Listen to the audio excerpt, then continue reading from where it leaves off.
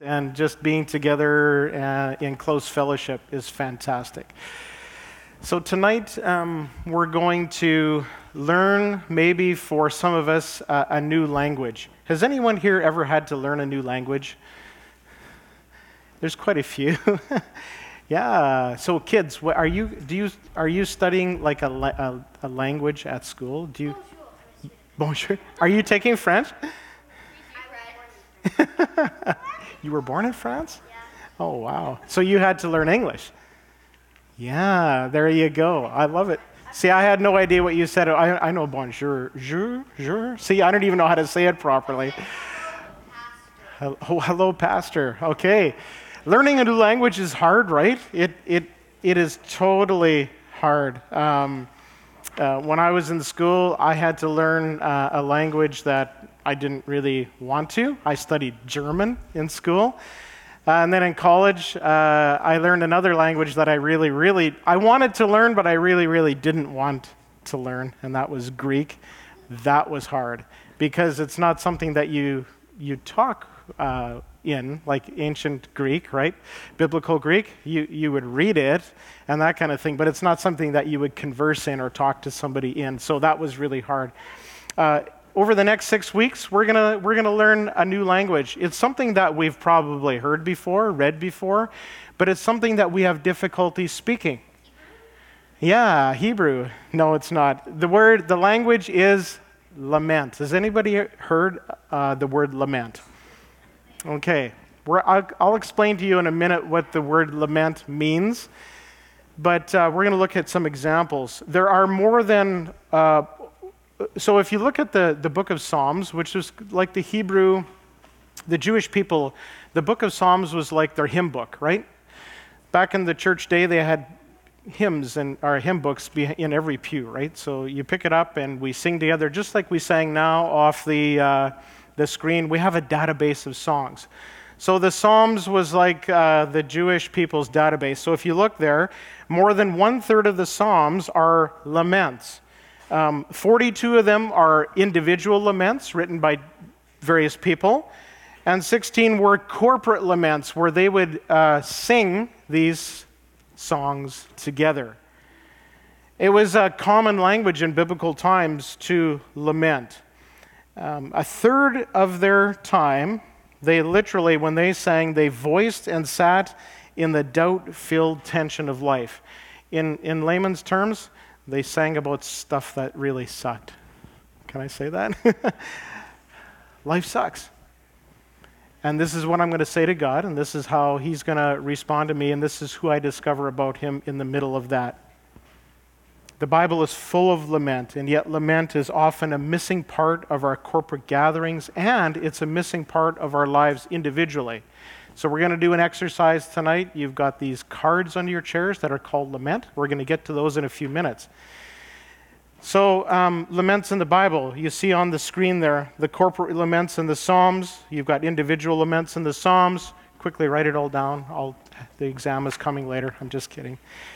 There's other laments in the Old Testament, including, believe it or not, can anybody guess the name of the book where there would be a lot of lamenting going on? Lamentations. So tonight marks the beginning of a series that Pastor Chris, and he'll do most of it, preach through the book of Lamentations. In fact, he's going to kick off Lamentations next Saturday, and then next Sunday morning in Agassiz as well. So he's going to give me a break next weekend, and I'm giving him a break tonight as I introduce this series. We're not going to start in Lamentations tonight. We're actually going to start in Chronicles, because that gives the backdrop to Lamentations. So there's also lament in the New Testament, quite a bit of it.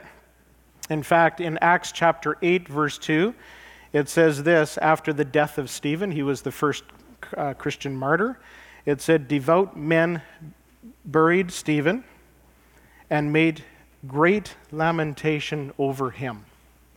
So you see lament as well in the New Testament. To lament means this: it means to express deep grief and to mourn over great loss. And it often asks, where are you, God? Have you ever asked that internally? Where are you, God? Why is this happening, God? What went wrong? Sometimes we are often uncomfortable expressing these things out loud or on paper, but we do it all the time internally. We like reading the laments, but not writing them or expressing our grief over loss. It doesn't come easy for us. An author named Paul Miller in a book called A Praying Life says this: we think, and I think it'll be on the screen, we think laments are disrespectful. But God says the opposite. We live in a deeply broken world. Lamenting shows that you are engaged with God in a vibrant, living faith. So when you can express the depths of your heart, that means that your faith is actually growing and vibrant and living when you can be completely honest with your Lord, our God, our Maker. So what is a lament prayer? We're going to unpack the next 4 points in a little more detail soon, but a lament is a prayer in pain that leads to trust. And there's 4 elements of lament. You'll see them on the slides as they come in. The first is that we turn to God for help. And this is what lamenting does. When we lament something, when we grieve, when we mourn something, it forces us to turn to God for help. Secondly, the second part of lament is it's bringing a complaint to God. But it doesn't just stay there. See, if we were just to only complain, that wouldn't be very useful. When I complain, there's people in my life that just tell me to stop. Stop it. There has to be a point to it. Number 3, it forces us to ask boldly for help by calling on God to act. It's not wrong to complain, but it has to move forward. There has to be a request. And then, this is the most important part of lament, is we choose to trust and put our confidence in God. We turn, complain, ask, trust. And proper lamentation will bring us through those 4 stages. I want to share some examples with you of laments in the Psalms. There's going to be 3 of them I'll read. In fact, it's interesting. I read another one just this morning in my devotions, Psalm 31. And I love how the psalmist is pouring out his heart to God, and then in verse 14, it turns. It says, But I trust in you, O Lord. I say, you are my God. My times are in your hand. Rescue me from the hand of my enemies and from my persecutors. Make your face shine on your servant. Save me in your steadfast love. O Lord, let me not be put to shame, for I call upon you. I love that. I love how the complaint turns to complete trust and confidence in God. So let me read a few other examples. Psalm 13, Psalm of David. How long, O Lord?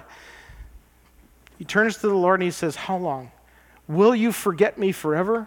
How long will you hide your face from me? How long must I take counsel in my soul and have sorrow in my heart all the day? How long shall my enemy be exalted over me? Consider and answer me, O God. Light up my eyes, lest I sleep the sleep of death, lest my enemies say, I have prevailed over him, lest my foes rejoice because I am shaken. Here's the turn. But I have trusted in your steadfast love. A proper lament always includes elements of the attributes of God, who God is. We acknowledge his sovereignty in our lives. But I have trusted in your steadfast love. My heart shall rejoice in your salvation. I will sing to the Lord because he has dealt bountifully with me. Psalm 22, another one, verses 1 through 5. My God, why have you forsaken me? Does that sound familiar? We're going to come back to that one at the end. Why have you forsaken me? Why are you so far from saving me from the words of my groaning? Oh my God, I cry by day, but you do not answer, and by night I find no rest. Yet, there's that turn, yet you are holy, enthroned on the praises of Israel. In you our fathers trusted. They trusted, and you delivered them. To you they cried and were rescued. In you they trusted and were not put to shame.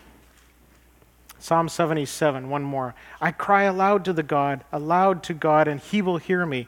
In the day of my trouble I seek the Lord. In the night my hand is stretched out without wearying. My soul refuses to be comforted. When I remember God, I moan. When I meditate, my spirit faints. Selah. You hold my eyelids open, so I am so troubled that I cannot speak. Have you ever been so troubled that you just can't speak? I consider the days of old, the years of long ago. I said, let me remember my song in the night. Let me meditate in my heart. Then my spirit made a diligent search. Will the Lord spurn forever and never again be favorable? Has his steadfast love forever ceased? Are his promises at an end for all time? Has God forgotten to be gracious? Has he in anger shut up his compassion? Selah. Then I said, see now it's turning. Then I said, I will appeal to this, to the years of the right hand of the Most High. I will remember the deeds of my Lord. Yes, I will remember your wonders of old. I will ponder all your work and meditate on your mighty deeds. Your way, O God, is holy. What God is great like our God? You are the God who works wonders. You have made known your might among the peoples. You with your arm redeemed your people, the children of Jacob and Joseph. Selah. So why do this? Why lament? I'm going to give you 6 reasons, then we're going to get into it a little bit. Number 1, it is a language for loss. We often don't know how to express our loss in inappropriate ways. And so historically, lament has been the language of people who are hurting. They've lost something significant. I was on a phone call with my dad. Actually, yesterday I talked to him for about a half an hour. I talked to him again twice. Talked to a few of my siblings. And my dad was lamenting loss. Last weekend was the first anniversary of my mom's death. And so my dad now has lived a whole year without his wife of, they were 60-some years married, right? And then last week, the government sent him a letter telling him, because he had a geriatric evaluation done about a month ago, and SGI sent him a letter saying that he has lost his license. They suspended his license. And he also confided in me that he's driven illegally a few times. I said, Dad, don't do that. You're going to lose more than your license if you keep doing that. You cannot. So now we're at this phase where we actually might have to just take his keys away from him or sell the vehicle. We're not sure what to do. But he said, Eldon, this year I've been driving for 70 years. 16 when I got my license, he's now 86. Been driving for 70 years. And he said the government doesn't have one record on one blemish on their record from my driving. I have not been in an accident. I've never got a speeding ticket. I have never had a parking ticket. My record is clean. And after 70 years, they just take it away. And he was lamenting his loss. This is so hard for him. And so we listen. And I'm glad that he's able to verbalize it, right? It's not easy for him to do because my dad's never been a complainer. So you may say, why focus on this? I mean, the past is in the past, or like bad stuff happens, let's just move forward. I mean, if you're in a place in your life right now where everything is really good, that's fantastic. But many people do need to put their loss to language. And those of you here who are not in that spot right now, maybe in the future you will need to as well.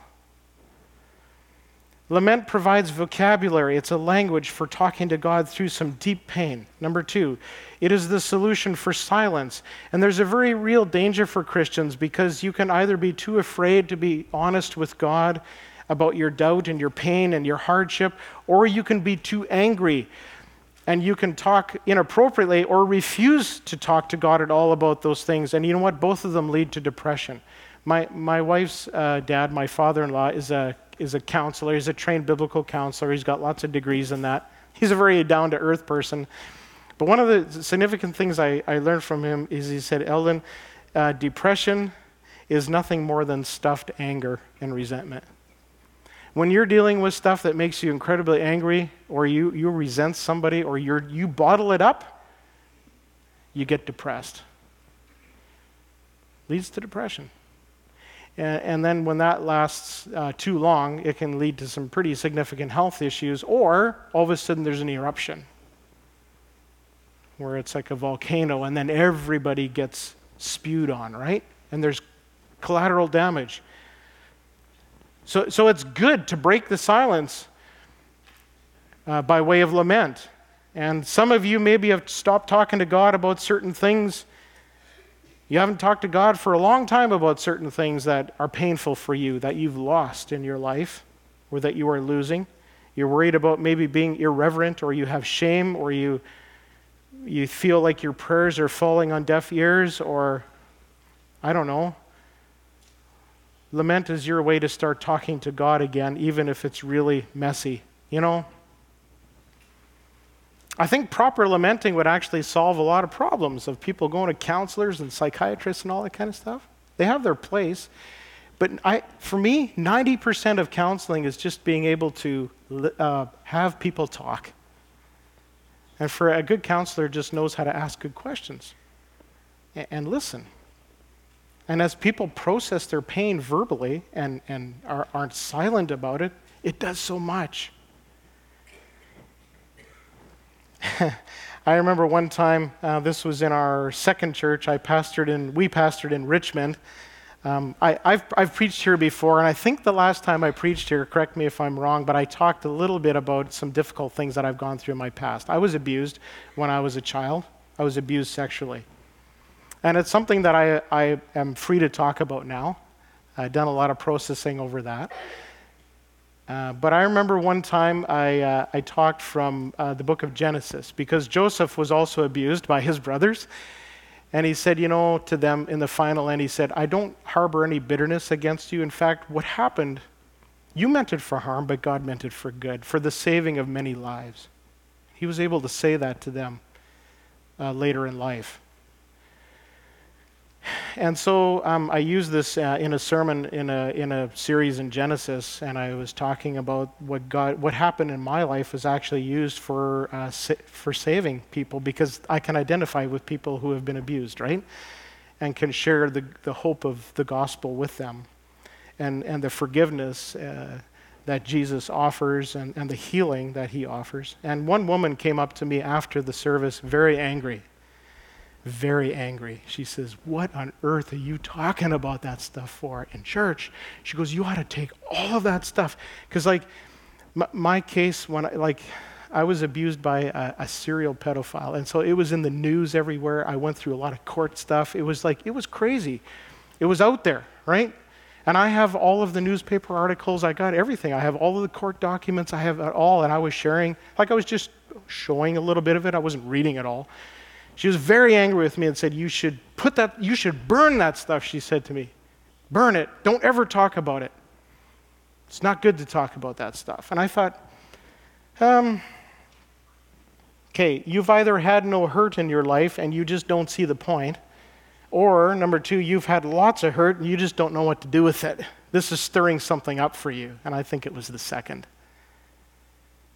So tonight, if my message, if God's message is stirring something up for you, that's a good thing. Don't get angry at me. You need to lament in a healthy way and be able to talk to God about that stuff. And so we're going to give you an opportunity to start that process tonight. Number 3, it's a category for complaints. So I love how Psalm 13 starts with, how long, O Lord, are you going to forget me forever? Are you going to hide your face from me forever? How long do I have to have sorrow in my heart?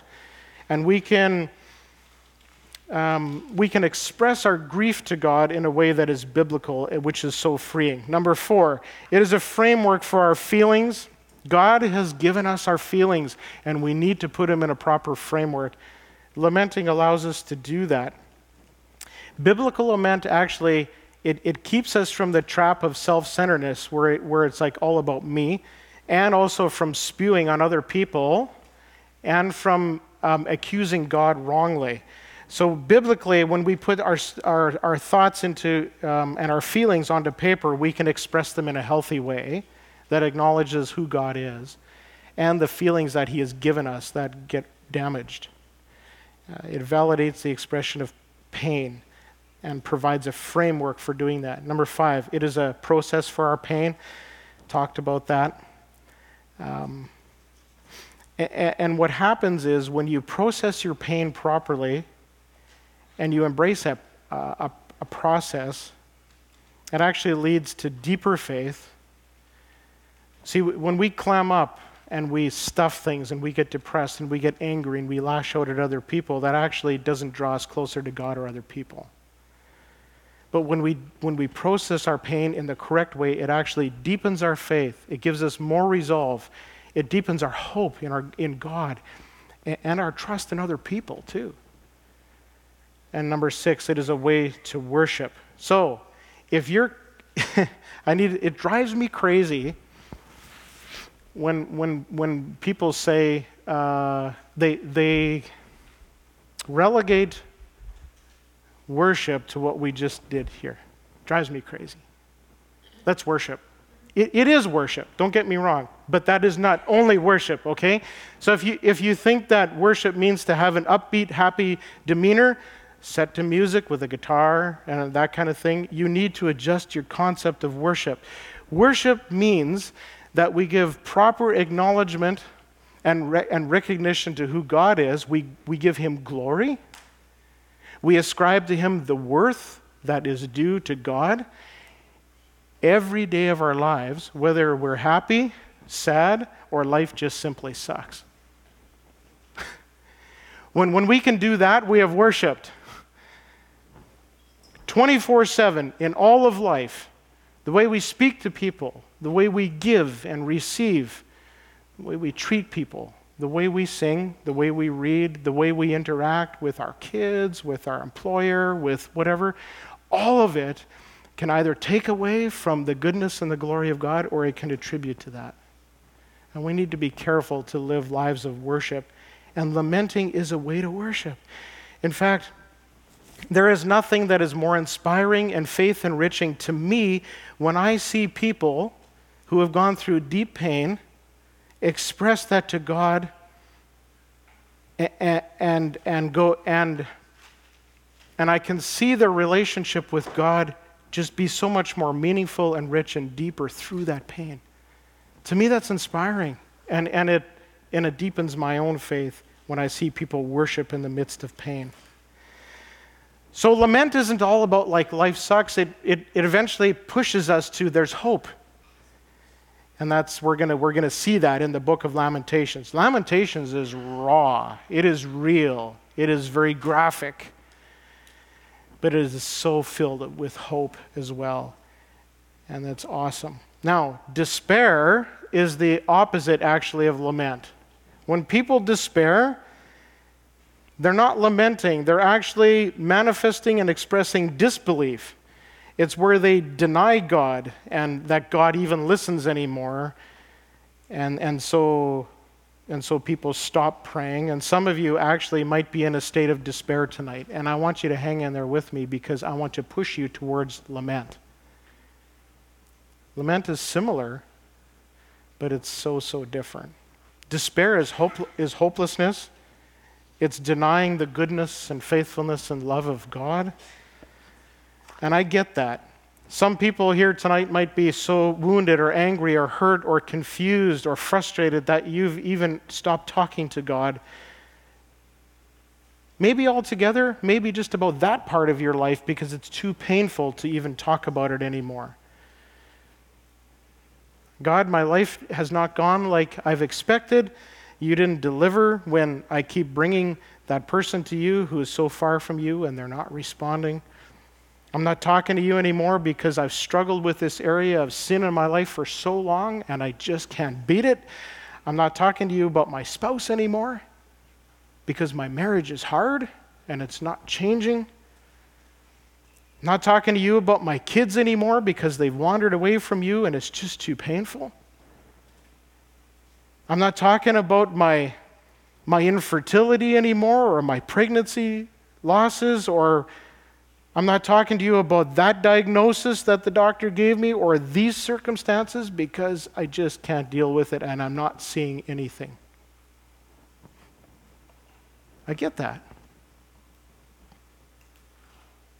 There are times in my life where I've been on the verge of despair. And Marcy and I talked just yesterday with a member of our family who is now, I think, beginning to lament in healthy ways, but it confided in us. We had no idea that when they were a child, they thought They contemplated suicide many times. These are the realities of life that we need to talk about with our kids. We need to talk about them. And lamenting is a great way to do this. So, grab a card. If you're actually maybe on the borderline of despair, you are already living in the land of lament, and it's a really good gift to you. So you need to learn the language. As hard as it is, learn the language. Now tonight, I'm not going to get you to write out like Psalm 77 or whatever because it was really long. Tonight, I want you to, your name is optional. You don't need to put that on there because we are going to ask for these, okay? There's a box here. And the reason that we're going to ask for them is because Chris is your pastor. I'm your pastor from a bit of a distance. I have my own congregation in Agassiz there. But we, as pastors at Central, all of us, we pray. We pray for our people. We pray for you. And so if you want to put your name on, great. If you don't, that's fine. It'll be in, God knows, your lament. But I want you just to open up tonight for a couple of minutes, write on there something that you are grieving over, a loss that you are mourning, a sin that has affected your life deeply. It could be someone else's sin, could be your own. It could be a hurt that someone sinned against you. I don't know. What is it? Put it on paper. Tell God what it is. Okay? Take a couple of minutes, work on that, and if you don't finish now, I'm going to pick up the sermon. You can write on it while I'm preaching. I won't be offended. End of the service, come and fold it and put it in here. All right? Let's work on it for a few minutes.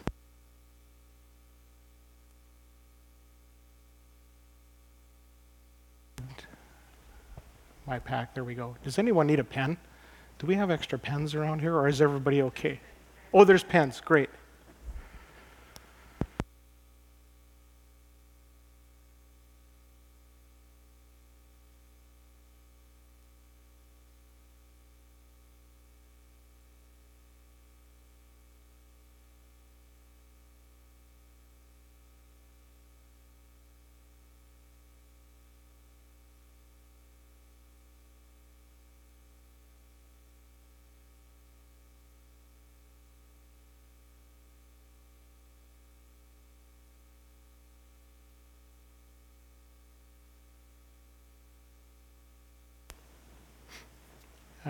Just keep writing while I talk.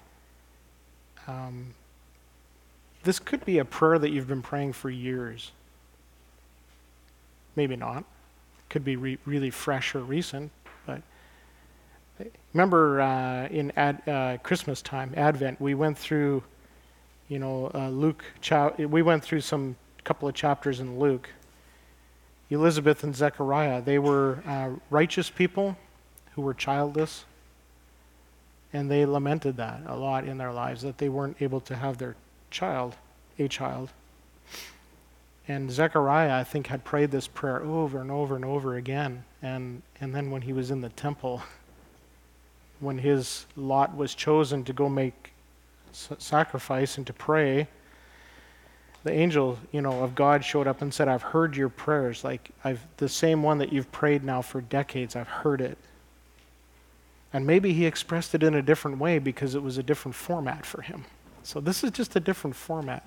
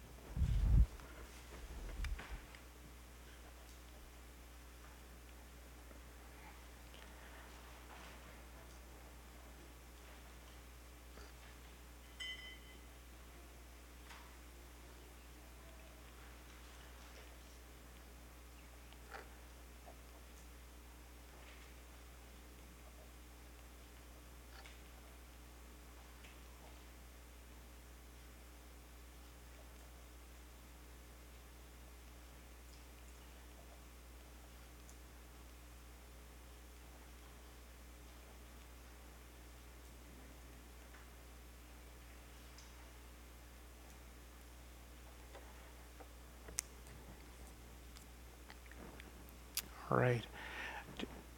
Keep writing. Totally fine if you do that while I talk here. I was lamenting a little bit today. Is interesting the timing of an email I got from my brother-in-law.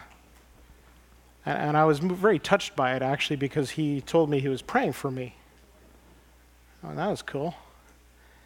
And the reason he was praying for me is because he saw this, and he forwarded it on to me. I have no idea how true or accurate it is, on the internet somewhere, I'm sure. But, of course, that stuff is always true, right? It's called this, pray for your pastor. Now, I'm not his pastor, but I am a pastor, and so he was praying for me. 97% of pastors have been betrayed, falsely accused, or hurt by their trusted friends. I've been there. I understand that. 70% of pastors battle depression. 7,000 churches close each year. 1,500 pastors quit each month. 10% will retire as a pastor. 10%. 80% of pastors feel discouraged. 94% of pastors' families feel the pressure of ministry.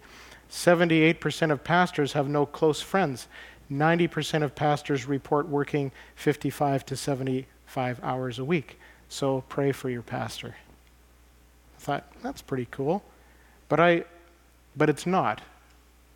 I lament that. I don't know what the statistics are for churches that close, but even in Canada, North America for sure, it's an astounding number that close every year, and I grieve that.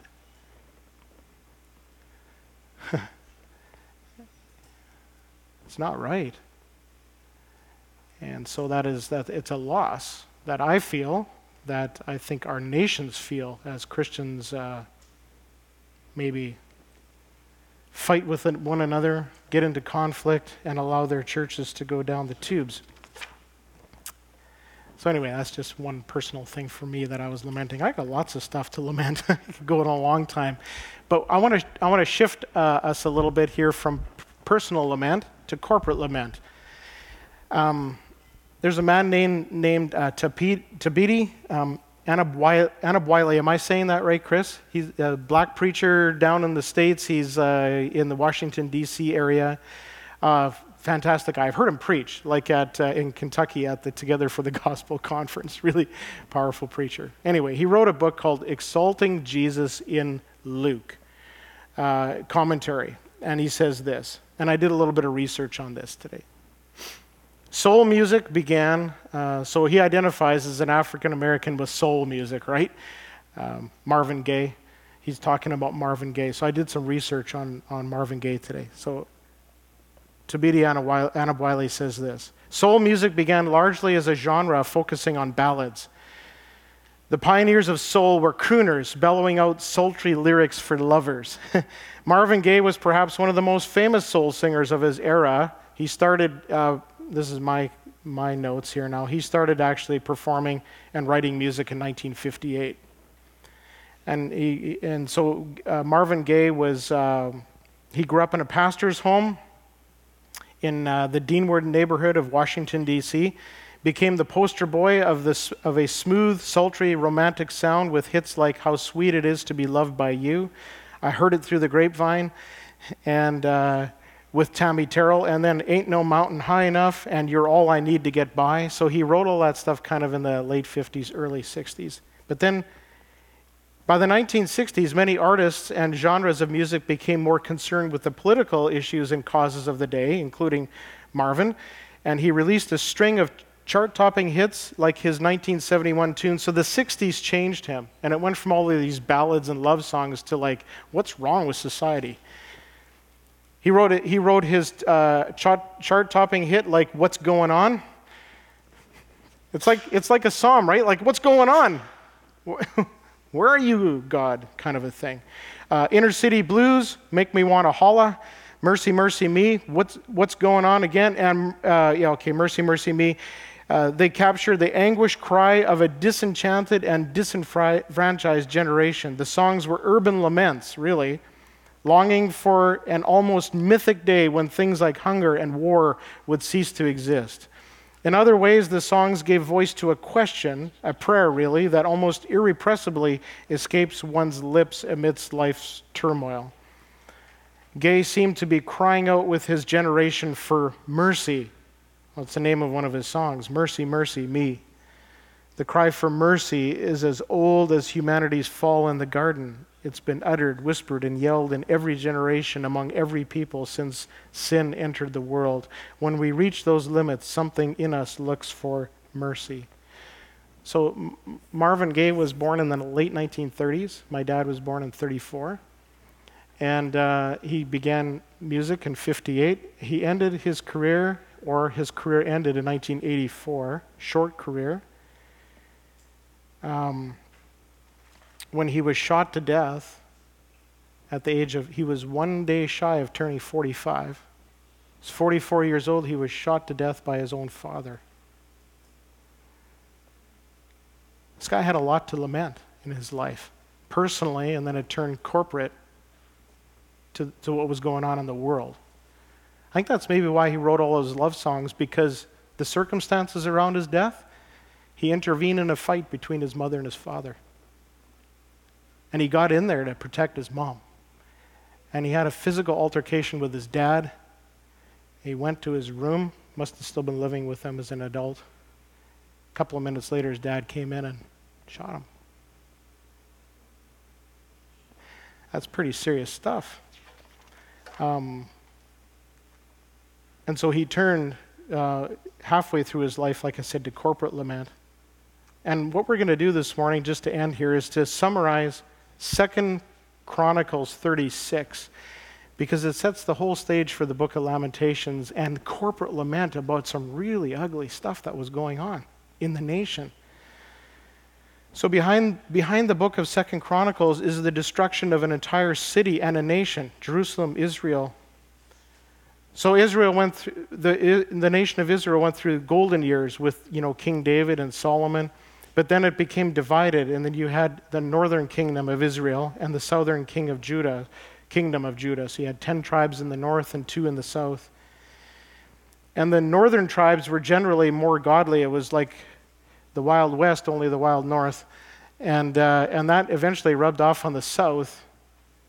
But the northern tribes, they were eventually overthrown by Assyria, who took them into captivity in 722 because of the crazy things that were going on up there.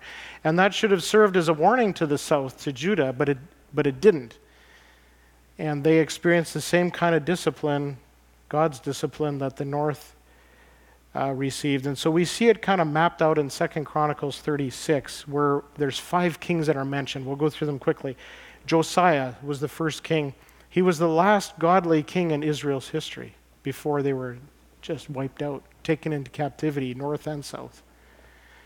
So Josiah was a good guy. There was great reform and spiritual vitality under his leadership, but after his death, things unraveled really quickly, politically and morally. Less than 30 years after Josiah's death, the nation was gone. And so, as I said, Assyria was the superpower, but then Babylon came onto the scene and overthrew Nineveh, the capital of Assyria, in 612, and then they overthrew all of Assyria in 690, and then Judah was kind of caught in the middle of all of this conflict. And then you have Jehoahaz, who reigned for 3 months before being deposed by Egypt, and in verse 5 of 2 Chronicles 36 it says this. Jehoiakim, third guy, was 25 years old when he began to reign, and he reigned 11 years in Jerusalem. He did what was evil in the sight of the Lord his God. So in Jeremiah 25 and 26, it tells us that Jehoiakim led God's people into idolatry. They refused to listen to God's word, and he even persecuted the prophets. There was a lot of evil that went on. As a result, Nebuchadnezzar, king of Babylon, came and took Judah, binding Jehoiakim with chains and taking him into captivity, along with some other citizens. You might recognize their names: Daniel, Shadrach, Meshach, Abednego. Yeah. So then, it's a family service. I almost forgot. The kids are like, yeah, I know Daniel. Awesome. Daniel, Think Jehoiakim, bad guy. That's why Daniel went off to Babylon. Let's pick it up in verse 9. Same slide here. Fourth guy, Jehoiakim, 18 years old when he became king. That's not very old to be a king. He reigned 3 months and 10 days, and he did what was really evil in the sight of the Lord. 2 Kings 24 tells us that Babylon came through again, set up a siege. Jehoiakim abdicated the throne, and upon his surrender, the Babylonians raided the temple, the palace, carried off all of the officials, the mighty men of valor, and all of the craftsmen. They completely wiped out the leadership and the infrastructure of the nation. They were ruthless. And at this point, the prophet Ezekiel was taken as part of the deportation to Babylon. So then, number 5, we have a guy named Zedekiah. He was 21 years old when he began to reign. Verse 11 tells us of 2 Chronicles 36, and he reigned 11 years in Jerusalem. And you would think that with such a pattern going on before him, that he would go back to how David and Solomon and those guys reigned, but they didn't. He didn't. Verse 12, he did what was evil in the sight of the Lord. And actually, he outdid his predecessors. And so God sent the Babylonians one more time. And in 2 Chronicles 36:12, it says, he did not humble himself before Jeremiah the prophet, who spoke from the mouth of the Lord. So Jeremiah is the guy who wrote Lamentations. All right? He also rebelled against King Nebuchadnezzar, who made him swear by his God. He stiffened his neck and hardened his heart against turning to the Lord, the God of Israel. All the officers of the priests and the people likewise were exceedingly unfaithful, following all the abominations of the nations. They polluted the house of the Lord that he had made holy in Jerusalem. Verse 15, the Lord, the God of their fathers, sent persistently to them by his messengers because he had compassion on his people and on his dwelling place. But they kept mocking the messengers of God, despising his words and scoffing at his prophets, until the wrath of the Lord rose against his people, until there was no remedy. See, friends, we can tolerate, participate in, put up with evil to a point. God is patient and he's merciful and he's compassionate, but it won't last forever. And not only were they participating in this evil, but they were mocking the prophets that he sent. Last night Marcy and I were out late and we were hungry, and we decided to come home from Abbotsford through Mission. We stopped at Rocco's Diner. Anybody ever stopped at eating there? It's a cool little place. It's open 24 hours, and we had this really bad cheeseburger, fries, and when I say bad, I mean good, but bad for your heart kind of a meal. A cheeseburger, the Rocco burger with fries and a chocolate milkshake. We shared. We didn't each have one, so it was, nonetheless. Why do I say this? Because in the booth right behind us, there's these 2 girls and this guy, and they were like of pretty questionable character, but they were pretty young. The guy was full of tattoos, but he was using a fair amount of bad language. But what they were doing was they were completely mocking a person that they knew who was a Christian, and they said it out loud. They're talking about being a Christian. They were mocking him, and they were swearing, and they were all this stuff. And it made me think of 2 Chronicles 36, of the people of God mocking the prophets. And these goody two-shoes guys, what do they know?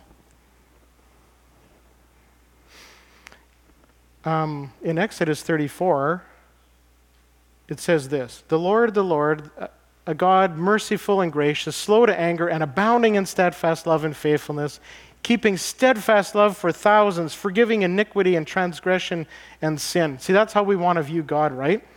He's merciful, he's faithful, he's loving, and he is. But the verse goes on to say, but who will by no means clear the guilty. What the Bible makes clear over and over again is that this loving God does not leave the guilty unpunished, and we need to lament this. And we will lament this. It's going to be our lament tonight, actually. We're going to do a corporate lament together. We need to lament the fact that we live in a sinful and fallen world that is so full of sin and evil, and we need to lament that. We need to take an honest look at our own depravity which helps us understand just how glorious and how life-giving the good news of Jesus is. And it wasn't just that the kings weren't humble, who were stiff-necked, hard-hearted. It was all the officials, all the priests, all the people. This was corporate. So then in verse 17 of 2 Chronicles 36, it says this, "Therefore he brought up against them the king of the Chaldeans." God did that. God brought the king of the Chaldeans, who killed their young men with the sword in the house of their sanctuary and had no compassion on young man or virgin, old man or aged. He gave them all into his hand, and all the vessels of the house of God, great and small, and the treasures of the house of the Lord, and the treasures of the kings and of his princes.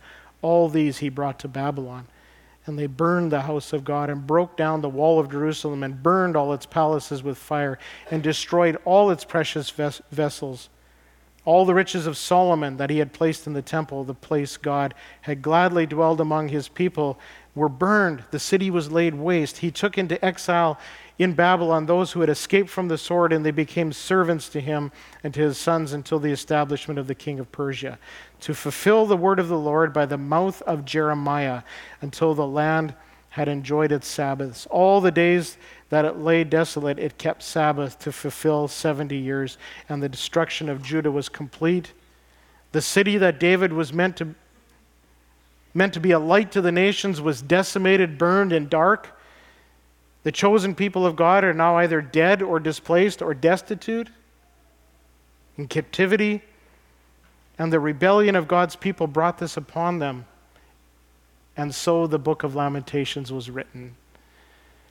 And as I look around at our society and I see the decimation and the destitute and the dead and the rebellion and the evil, it ought to bring us to our knees in lamentation over what is happening. And this sets the stage, which we'll pick up next year, or next week, next year. So how do we let's conclude this by bringing this sort of to our moment. How do we deal with all of this tragedy and sin on a grand scale that we've seen quite a bit in the world lately, right? I mean, our world is just reeling. Our world is reeling from natural disasters and sicknesses and illnesses, and I mean, we could go on forever talking about it. What do we do with this? Lamentations is dark. Our world seems kind of dark right now. But Lamentations, while dark and very raw, is not sinful. It's hopeful. It's embedded with hope. I watched an episode of Restaurant Impossible last night. Do you like that? Robert Irvine. That guy's awesome. He goes in and cleans house and he just turns things right around. But the episode we watched last night, the owner of this restaurant was just decimated he was depressed. He had no ambition left in him because things were so bad. And Irvine is all excited. He goes, "I love my job. I have the best job in the world because I get to bring people hope." That's what he said. And I'm thinking, man, we've got a way better job than Robert Irvine. We're not in an episode of Restaurant Impossible. We're in an episode of Lake Errock Impossible, Agassiz Impossible, Fraser Valley Impossible, the world impossible. We get to look at a dark situation and bring hope here. Amen? That's what we get to do. That's what Lamentations is all about. We grieve what's going on in the world, but it forces us to have so much hope for people. That things can turn around, that Jesus can save, that he can bring life, that he can lift people out of depression, that things can be better. Amen? And it's our desire as pastors here at Central that, we would recapture this beautiful language of lament so that when the bottom falls out of your life personally, your faith won't go under with it. Your faith will be held up, and corporately, so that we together can learn how to lament. It's the same song, only one is the harmony line because we do it together. If we're just singing by ourselves, we're just singing the melody, and that's boring. We have to harmonize. That's what corporate lament is. And so lament helps us to interpret what's going on. Language is about interpretation. If you don't know the language, someone has to interpret for you or translate. Have you ever done that? I've been in settings before. I used to preach in Chinese churches, right? And then every once in a while, like I would speak to the English congregations most of the time, but when I had to speak to the older group, then of course you need a translator beside you, an interpreter. And lament actually helps us interpret two things: the reality of sin and evil in our world, but the hope of the gospel. And that's what we're going to do. Jesus, when he hung on the cross, he lamented, my God, why have you forsaken me?" And yet, Scripture says, at the same time, he entrusted himself to the one who judges justly. And he said, "In you I trust, God. You know what you're doing. I don't want to drink this cup, but not my will, yours be done." Jesus lamented, but he lamented with hope because he knew that he would not stay in the grave. Jesus knows that in our world, the suffering and the evil that we see around us all the time will not be forever. We can read Revelation 21 and 22 and have hope. And so let's end tonight with a corporate lament. I'm going to, why don't we stand together? And then we're going to sing after we do this. This is a corporate lament for, maybe for not mourning and fighting over sin, our sin, and the sin that we see going on around us. This is where we're going to start. Each week we're going to lament something. If this doesn't resonate with you, or you're not able to say these words, like, you don't have to. But if you want to respond, please do so. Read the part that says all if you want. Make it a prayer, a lament. We lament our comfort with sin and our indifference to its destruction, the pain it causes and the wedge it puts between us and you, Lord. How long will we let its power hold us hostage and cause harm? We lament, O Lord, hear our cry and forgive us. We lament our lack of mourning over sin, how it hurts us, how it hurts those we love and our neighbors. We know the path of sin leads to death, and yet we remain apathetic. How long will we struggle to take the grief of sin seriously? We lament, O Lord, hear our cry and forgive us. We lament our passivity to fight the battle of sin. We let it overcome us and invite the enemy in daily. When, O Lord, will you return and set us free from the war that wages deep inside us?